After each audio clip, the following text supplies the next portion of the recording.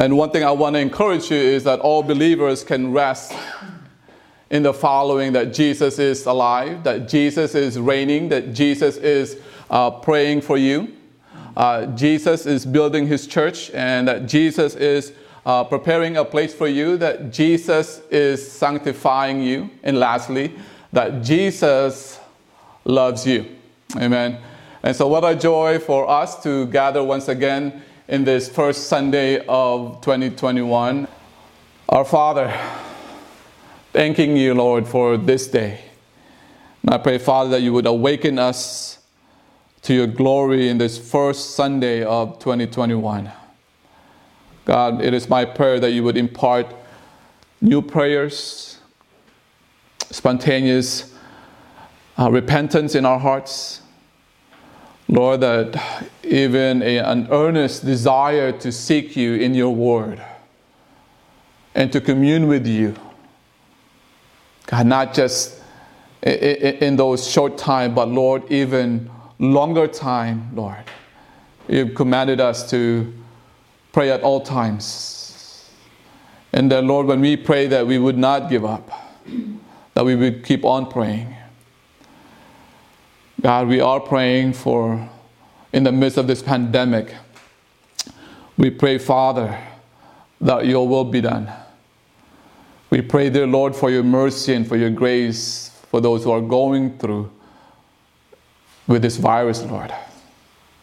And I pray, Father, that they would cling to you for hope and for mercy, and that you're the great healer, and that you are our physicians, Father. And so, Lord, we thank you for the time that you've given us. And dear Lord, we pray that you prepare our hearts to worship you. Lord, that we would worship you in spirit and in truth. I pray, dear Lord, wherever your people are, as they are watching this service, as we are worshiping together, Lord, I pray that they will stay focused, that they would remove any distractions, that this hour is simply yours, that we would humble ourselves, Lord, to meet with you. And so, Lord, I pray that you would cause our hearts and our mind to have this time of worship, that we would seek you, Lord, with all of our hearts, soul, and mind. God, that we would behold the wonderful things out of your law. So, Father, I pray by your Spirit that you would guide us, fill us with understanding. May you grant fruit for those who are listening. God, that the preaching of your word will penetrate in their hearts, that you would speak to them. Oh Lord, I give you praise for all these things. God, I pray that as we listen to the instruction of your word, God, fill us, open our eyes, Lord. And so, Lord, we pray for the working of your Spirit in the hearts of your people. And we give you thanks. In the presence of our Savior, Jesus Christ, we pray. And everyone said, Amen. Amen. If you could think with me for a moment, what's the most important question you have ever asked? It's been said that insightful people are not first people with the right answers. They are people who ask the right questions, because you don't get to the right answers without asking the right questions. So perhaps there could be no more important questions than the three questions that are asked and answered by Mark. The questions: who is Jesus? Why did he come? What does it mean to follow him? Mark is probably the earliest of the gospel as we turn our attention to the gospel according to Mark. And Mark answers these questions not so much in an abstract, theological, or even philosophical way, but in putting before us in a hard-hitting, quick-paced style the life and ministry of our Savior Jesus Christ. As we focus on Mark, we will encounter a gospel that is fast-moving and hard-hitting. It is the shortest by far of the four gospels. it is often noted as much for what it omits as what it includes. For example, in the book of Mark, there is no genealogy of Jesus like we find in Matthew and Luke. No miraculous birth narrative. No mention of Bethlehem or shepherds. No visit of the wise man. No childhood at Nazareth. No story of Jesus visiting the temple as a boy. No growth in wisdom and stature noted. So he puts in front of us again and again the person Jesus, the person Jesus, the person Jesus, until it's impossible to be neutral. You have to respond to this Jesus. You have to respond to who he is. You have to respond to what he's done. You have to respond to what he says about you. You have to decide whether you will follow him. You have to face the reality of his cross. You can't be neutral and read the Gospel of Mark. I love the beautiful way he tells the story of Christ and how it confronts what we think about ourselves. It confronts your deepest needs. It confronts your deepest dreams. It confronts everything you would think about your world. How? By putting in front of you the person, the Lord Jesus.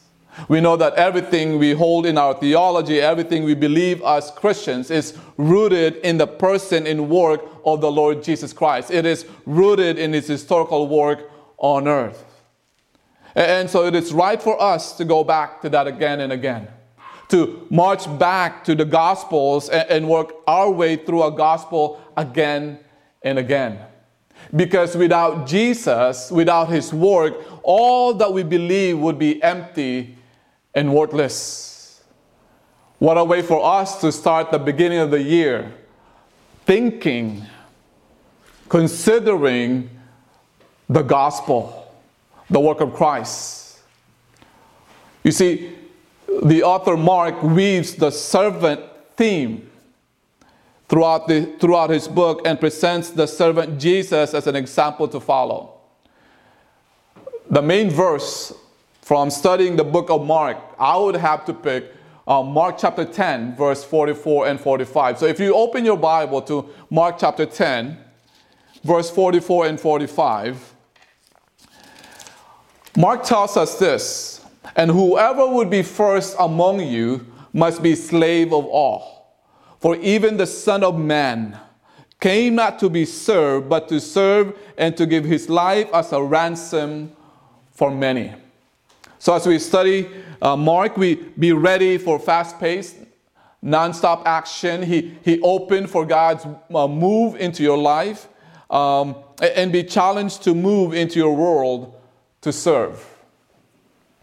So the purpose of the gospel according to Mark is to present the person, work, and teachings of Jesus. The author, the early church was unanimous that a man named John Mark was the author of the gospel according to Mark. So John Mark was the son of a woman named Mary. Mary's home was in Jerusalem and was a meeting place for believers of the early church in the book of Acts, chapter 12, verse 12. John Mark was a cousin of Barnabas, Colossians chapter 4, verse 10, who accompanied Paul and Barnabas on Paul's first missionary journey. And you will find that in the book of Acts, chapter 12, verse 25 to chapter 13, verse 5. But he left them at Perga and returned to Jerusalem in Acts chapter 13, verse 13. So when Barnabas wanted Paul to take John Mark on the second missionary journey, Apostle Paul refused. In Acts chapter 15, verse 38 and 40, you will see there that the resulting friction between Paul and Barnabas led to their separation. So it is important for us to consider who the author is in the gospel according to Mark. Mark seems to have targeted Roman believers. Okay, these are believers that John Mark was writing to, particularly Gentiles, those who are not part of the Jewish heritage. This book was written between AD 55 and 65. And I want to point several things to you as we study the gospel according to Mark, the message of this book. The first thing I want us to see is this: Jesus Christ being the Son of God. The truth that Jesus, the man, is also God means that Jesus has authority to forgive sins and to change lives. In fact, he died in our place, paying the penalty for our sins. So we can trust in Christ for forgiveness and eternal life. It also means that he is true in our authority. Those who know Christ as Savior must obey him as Lord. Christ was fully man, but he was much more. He was and is fully God. The question is, do you know him as Savior? Do you follow him as Lord? So Jesus Christ being the Son of God. And the second thing I want us to see, the message of the gospel according to Mark, is that Jesus Christ being a servant. Those who claim Christ as Savior and Lord should follow his example by serving God and others. You see, real greatness in Christ's kingdom is shown by service and sacrifice. Instead of being motivated by ambition or love or power or possession, as is true with most people. We should do God's work because we love him and his creation. So as we look at this and seeing Christ being servant, what does it mean for you to be a servant? So as we study this together, and the question that we have to ask, what does it mean for you to be a servant? What can you do to serve God today? To whom in your home, your neighborhood, your school, place of employment, or even our church, can you give a cup of water in his name? And being able to serve. And as you have been a Christian for all these years, you really have to see where you are when it comes to serving others for the sake of Christ. And the third thing I want us to see is discipleship. Do we even realize the cost of being his disciple? Following Jesus means dying to self, or obeying him and serving others.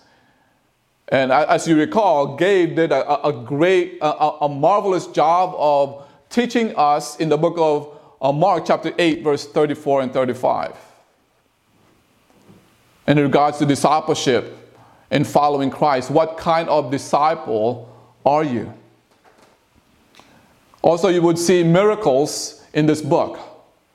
The more convinced we become that Jesus is God, the more we will see his power and love. Christ's mighty work shows us that he is able to save anyone, regardless of what he or she has done. His miracles of forgiveness bring healing, wholeness, and new life to all who trust him. You see, nothing is too big or too difficult for Christ to handle. We can give him all our needs and tell him all of our problems. Are you struggling with doubts and fears? Trust Jesus. Are you hurting or suffering? Tell Jesus. Do you need a miracle in your life? Bring your request, your petition to Jesus.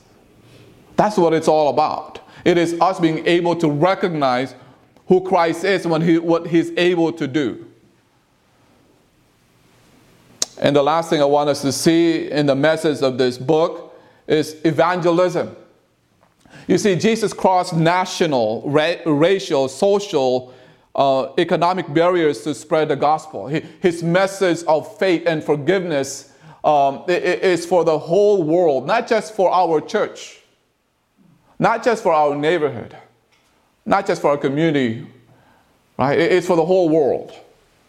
We must reach beyond our own people and needs to fulfill Christ's worldwide vision that people everywhere might hear this great message and be forgiven of their sins and receive eternal life.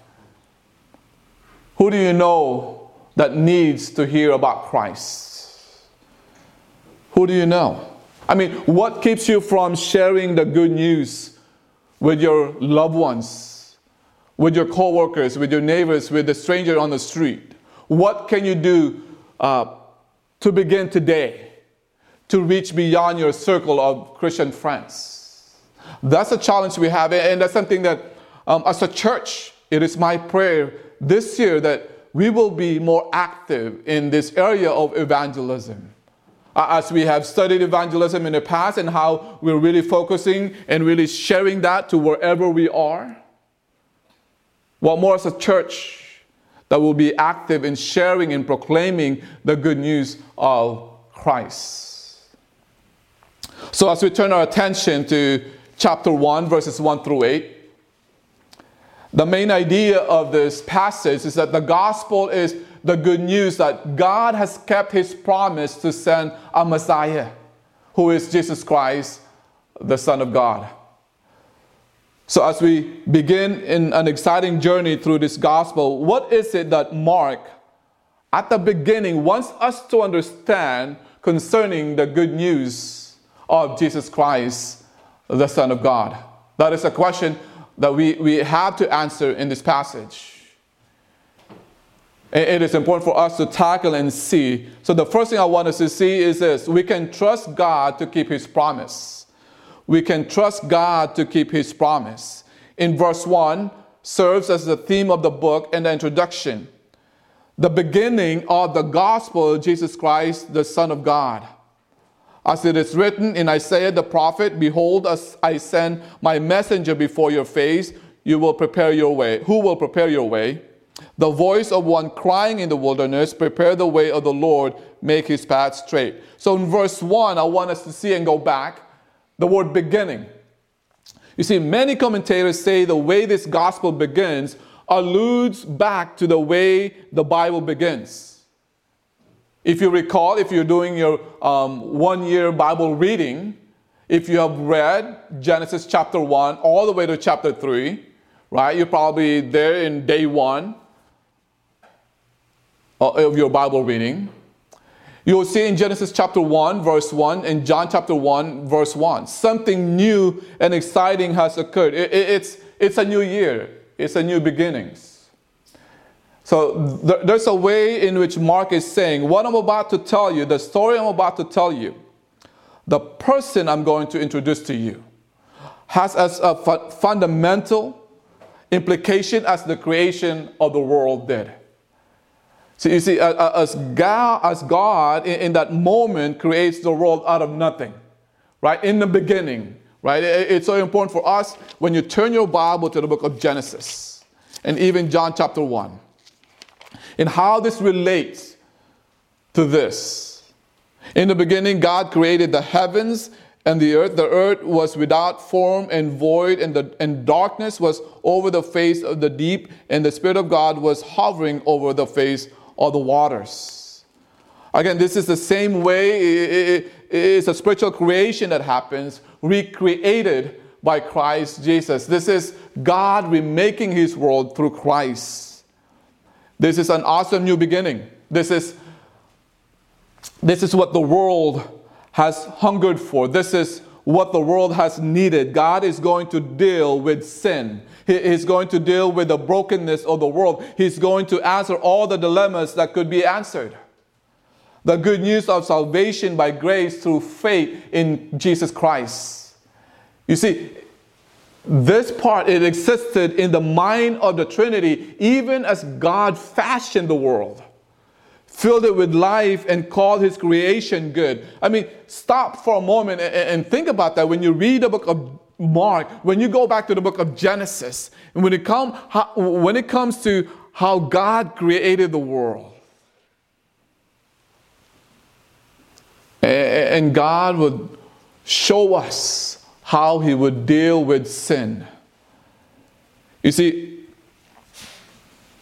God was not shocked by Adam's rebellion in the garden.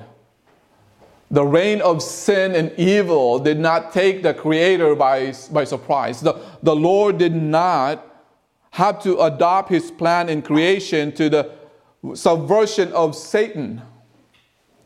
He saw it all. Satan's sedition, Adam's rebellion, Cain's murder, right? My sin, your sin.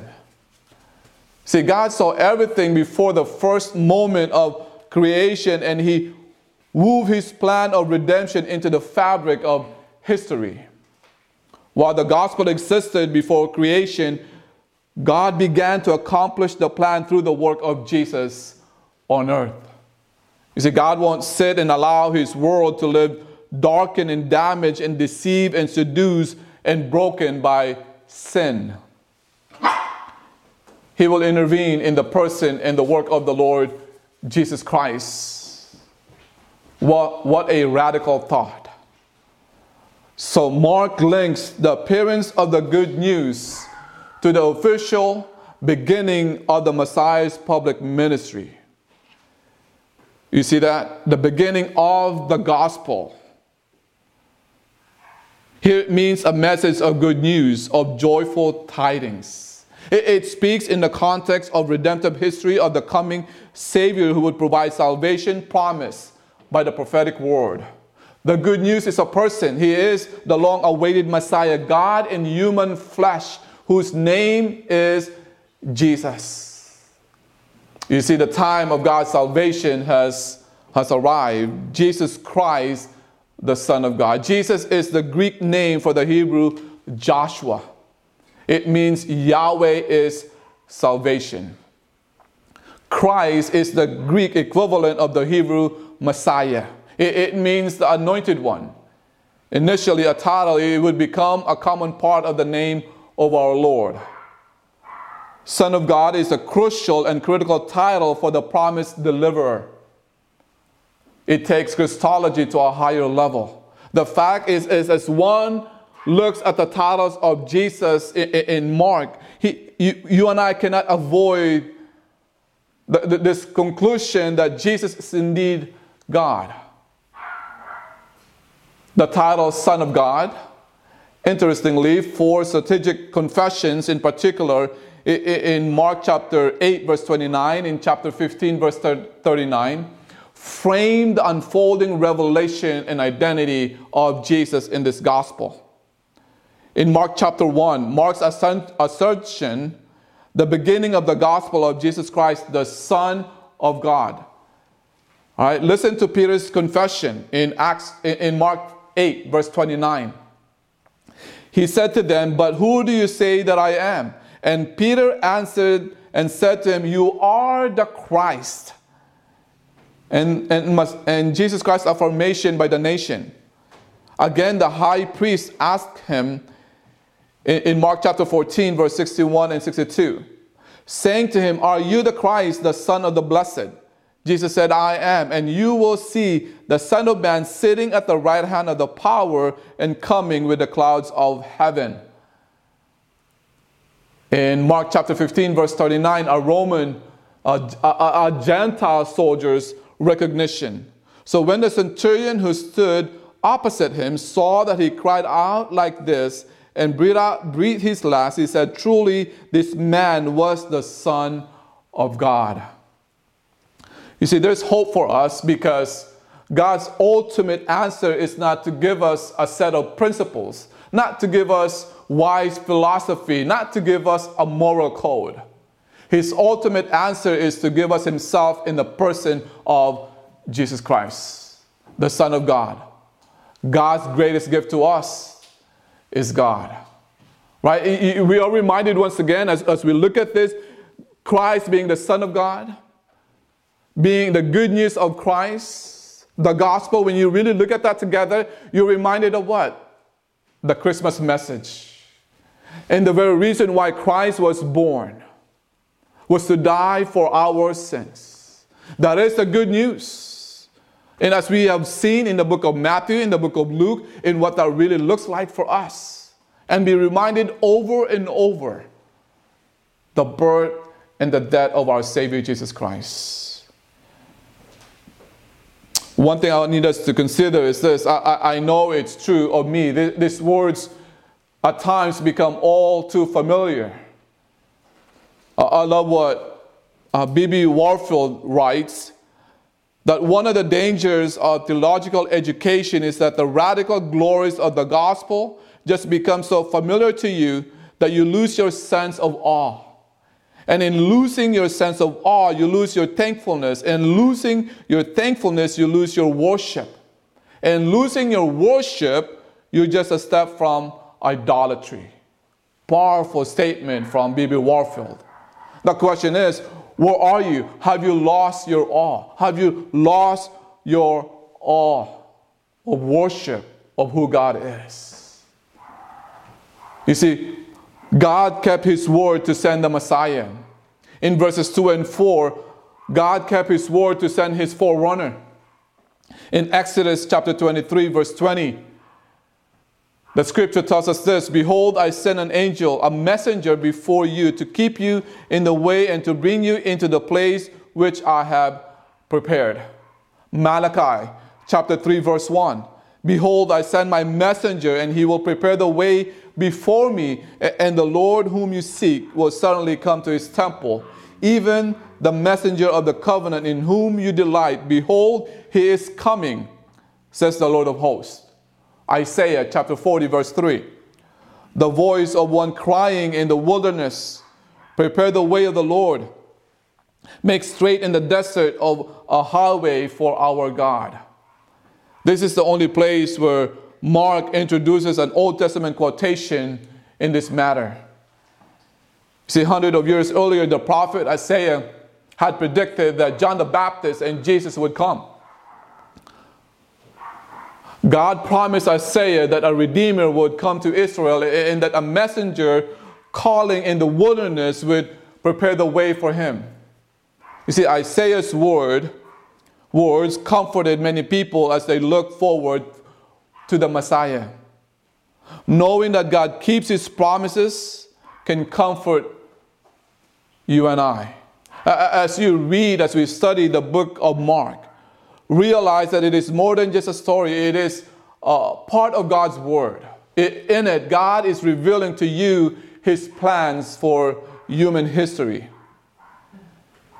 In verses 4 through 8, and we see here, John appeared baptizing in the wilderness and proclaiming a baptism of repentance for the forgiveness of sins. In all the country of Judea, in all Jerusalem, were going out to him and were being baptized by him in the river Jordan, confessing their sins. Now John was clothed with camel's hair and wore a leather belt around his waist, ate locusts and wild honey. And he preached, saying, "After me comes he who is mightier than I, the strap of whose sandals I am not worthy to stoop down and untie. I have baptized you with water, but he will baptize you with the Holy Spirit." So the second point that I want us to see is that we can trust God to send his preachers. We can trust God to send his preachers. The sending of John the Baptist, John the Baptizer, was a fulfillment of biblical prophecy, signaling a turning point, a new day in redemptive history. Now think about this. This is the one that God had raised up to begin to point up to Jesus Christ, the Son of God, who is now alive and well on earth and beginning his public ministry. Think about it. This is a wild and vague prophet out in the wilderness. I mean, would you have thought that if there was going to be a messenger, it would have been the chief priest? It would have been a prominent Pharisee. Or it would have been an estimated scribe, or it would have been a Sadducee. And notice the movement of people out of Jerusalem, away from the temple, out to the wilderness to hear this message of repentance, this message of confession of sin and forgiveness. See, you need to understand again how radical this is. There is, in the ministry of John the Baptist, a stinging indictment of the religious order of the day. That what had taken over was a deadening externalism. Maybe we could say this, that God has left the building. And so God raises someone outside of the religious system of the day, outside of its deadening externalism, outside of its spiritual pride, to call people once again to what every human being needs to do: confess how deep their sin is and to seek the one thing that you cannot earn: forgiveness. So in verse 4, we see here in verse 4 and 5, like John, we should be faithful. We should be faithful. We see here he's preaching a baptism of repentance.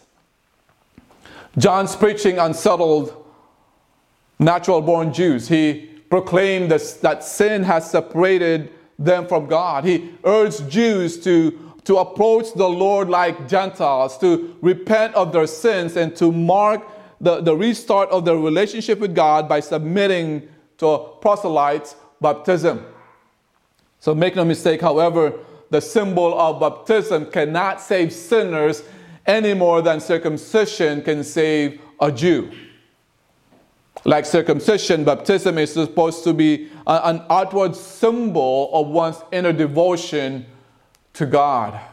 And you would see that in Romans chapter 2, verse 25 through 29. So God raises up a prophet,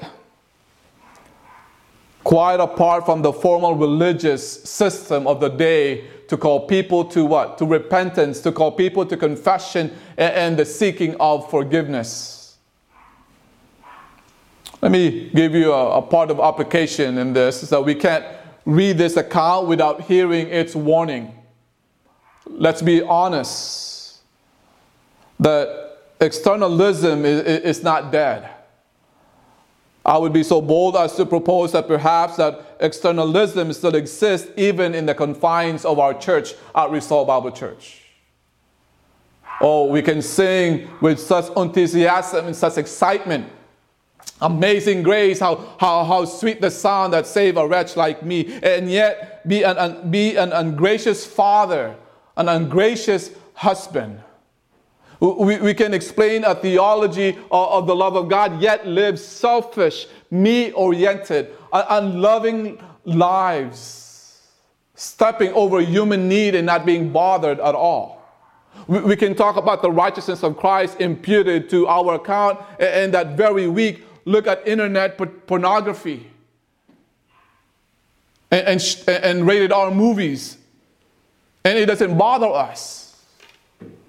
We can talk about reconciliation to God and be willing to live in broken relationships with brothers and sisters. We can talk about the sovereignty of God, and we can explain that doctrine like few people can. But we try to move ourselves into control of situations and circumstances, and we worry all the time.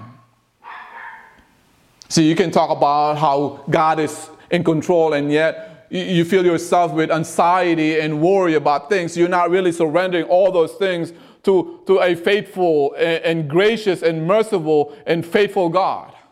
There's a problem to that. You see, the heart of our faith must not be our theological knowledge, must not be external Christian habits. See, the heart of our faith, it must be a heart that loves and worships the Lord Jesus, and is ruled by Him in all the situations, in all of the relationships of our daily lives. Could it be that God would say to some of us, enough of your hymns, enough of your worship, enough of your offerings, enough of your buying of another Christian book, enough of your posting on social media? They are an abomination to me because you honor me with your lips, but your heart is what? Far from me. It is a radical picture here of God turning His back on that system. That system will never lead to redemption because that system is not dependent on God. See, there is such a thing as Christ-less Christianity, and it can be that your theological knowledge and your Christian habits actually hide and promote personal sin, because it's not habits of the heart and it is not a theology of the heart. That's something that you and I need to consider. And where you are, if you know Christ as your Savior and Lord, that stop promoting, stop hiding sin, kill sin. destroys sin. Because those habits of the heart is not a theology of the heart. You see, one thing that you and I need to consider here is this message of repentance, a turning and radical change resulting in the forgiveness of sins. Repentance means doing a about face, a 180-degree turn from the kind of self-centeredness that leads to wrong actions such as lying, cheating, stealing, gossiping, taking revenge, abusing, and indulging in sexual immorality. A person who repents stops rebelling and begins following God's way of living prescribed in His holy word. The first step in turning to God is to admit your sin, as John urged. Then God will receive you and help you live the way He wants. Remember that only God can get rid of sin in your life. Only God can do that. You must humble yourself. And that's something that we have seen in the book of 1 John over and over. And how God can deliver us and deliver you from your sin in your life. See, God does not expect us to clean up ourselves before we come to Him. Just go to God. He understands, He knows your sin, the filthiness of your heart. So one thing that we see here in verse 5, people came from everywhere to hear Him. Even Jerusalem, rich and poor, rural and urban. They responded by repenting, turning from sin, confessing that they were acknowledging their sin, and being baptized, an outward sign of humility, giving evidence of the inward change of their heart. So the summary of John's message: the time is now to get right with God. The time is now to get right with God. Don't wait tomorrow. Don't wait later. Now is the time of salvation. The time is now to get right with God. I'm not sure where you are in your walk with God. Even if you have a personal relationship with God, I want to tell you that the time is now to get right with God.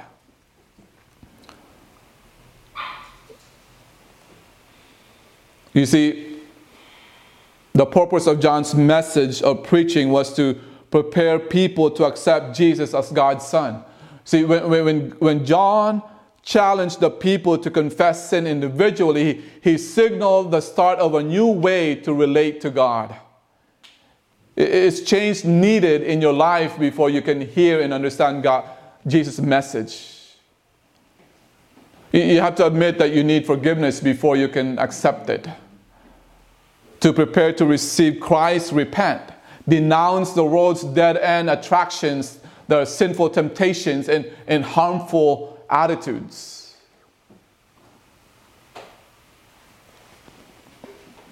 In verses 6 through 8, like John, we need to be humble. And there are three observations elsewhere in Scripture are worth noting. If you turn your Bible to the book of Matthew, chapter 11, verses 7 through 15. Matthew 11, verses 7 through 15. As they went away, Jesus began to speak to the crowd concerning John. What did you go out into the wilderness to see? A reed shaken by the wind. What then did you go out to see? A man dressed in soft clothing. Behold, those who wear soft clothing are in king's houses. What then did you go out to see? A prophet. Yes, I tell you, and more than a prophet. This is he of whom it is written, behold, I send my messenger before your face, who will prepare your way before you. Truly I say to you, among those born of women, there has risen no one greater than John the Baptist. Yet the one who is least in the kingdom of heaven is greater than he. From the days of John the Baptist until now, the kingdom of heaven has suffered violence, and the violent take it by force. For all the prophets and the law prophesied until John, and if you are willing to accept it, he is Elijah who is to come. He who has ears to hear, let him hear. Listen to that. And then in John chapter 3, verse 30, and John said, he must increase, but I must decrease. In John chapter 10, verse 41, then many came to him and said, John performed no miracles, but all the things that John spoke about this man were true. See, Mark helps us take a straight and honest look at this man. Not only does he appear unusual by today's standard, he was unusual by the standards of his own day. He had no credentials. He had not studied in a formal school. He had not sat at the feet of the Pharisees or rabbis, and he wore funny clothes and he ate weird food. And early in life, he moved to the desert. He was humble in appearance. He wore a camel-haired garment with a leather belt. Sounds like Elijah in 2 Kings chapter 1, verse 8. He lived in the desert. That was his home. And he was humble in his diet. He ate locusts, a clean animal, per Leviticus 11, chapter 11, verse 22. And he ate honey.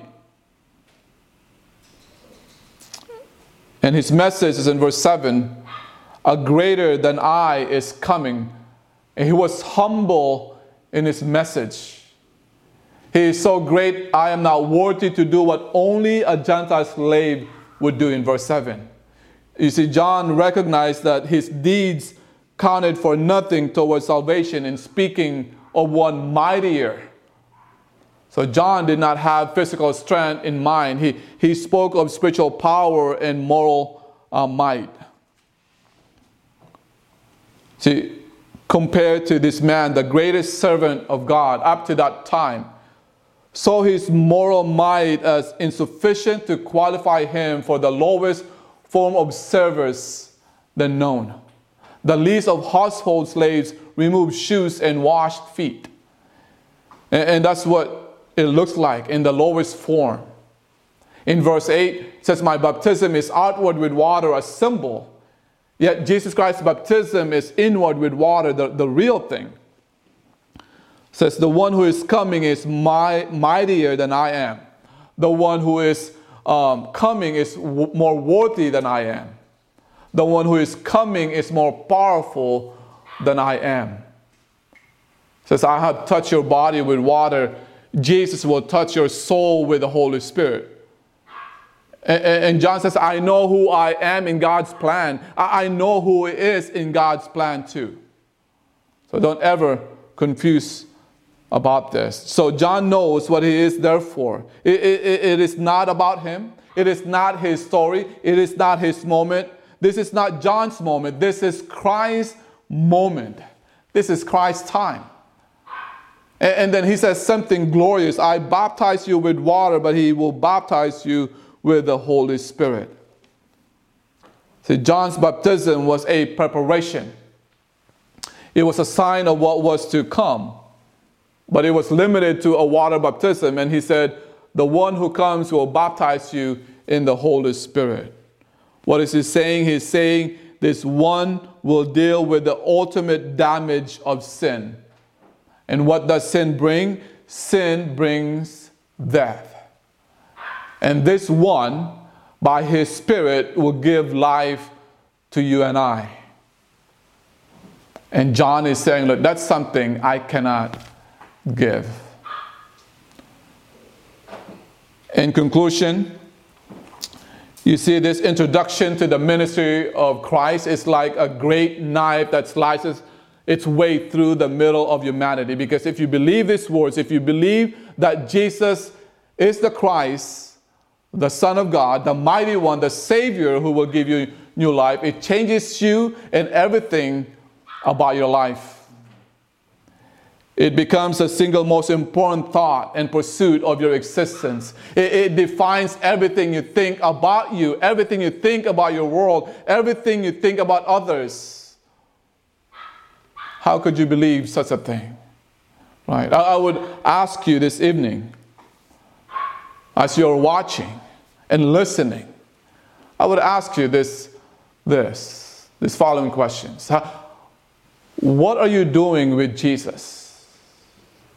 Have you placed your faith in Him? Have you surrendered your life to Jesus Christ? Tomorrow is not promised. Yes, we're here in our first Sunday of 2021. When you and I look and think about and consider where we are in our faith, tomorrow is not promised. Have you surrendered? Have you given your life to Jesus Christ? Have you trusted Him? Is He your Lord and Savior? One thing I want to encourage you is don't wait to seek the Lord. Seek His companionship now. Seek His forgiveness now. Seek His love and righteousness now. Seek His comfort now. Seek God's peace now. But if you're a believer, do you live by faith in Him? Does that belief in Jesus the Christ shape the way you think about your marriage, and the way you think about parenting, and the way you think about your life at your school, the way you think about your job? Do you come with a deep sense of need, with the enthusiasm of worship? Or could it be that you've lost your awe and you need to confess that it has all become too familiar, too commonplace, that your life maybe isn't driven by worship of Jesus as it should be? May God help us to celebrate the beginning of the gospel of Jesus Christ, the Son of God. And may that celebration not just be with a theology that we embrace and with hymns that we sing, but with every word and thought and desire and decision of our lives. What a way for us to start this year, truly knowing that you know Christ as your Savior and Lord.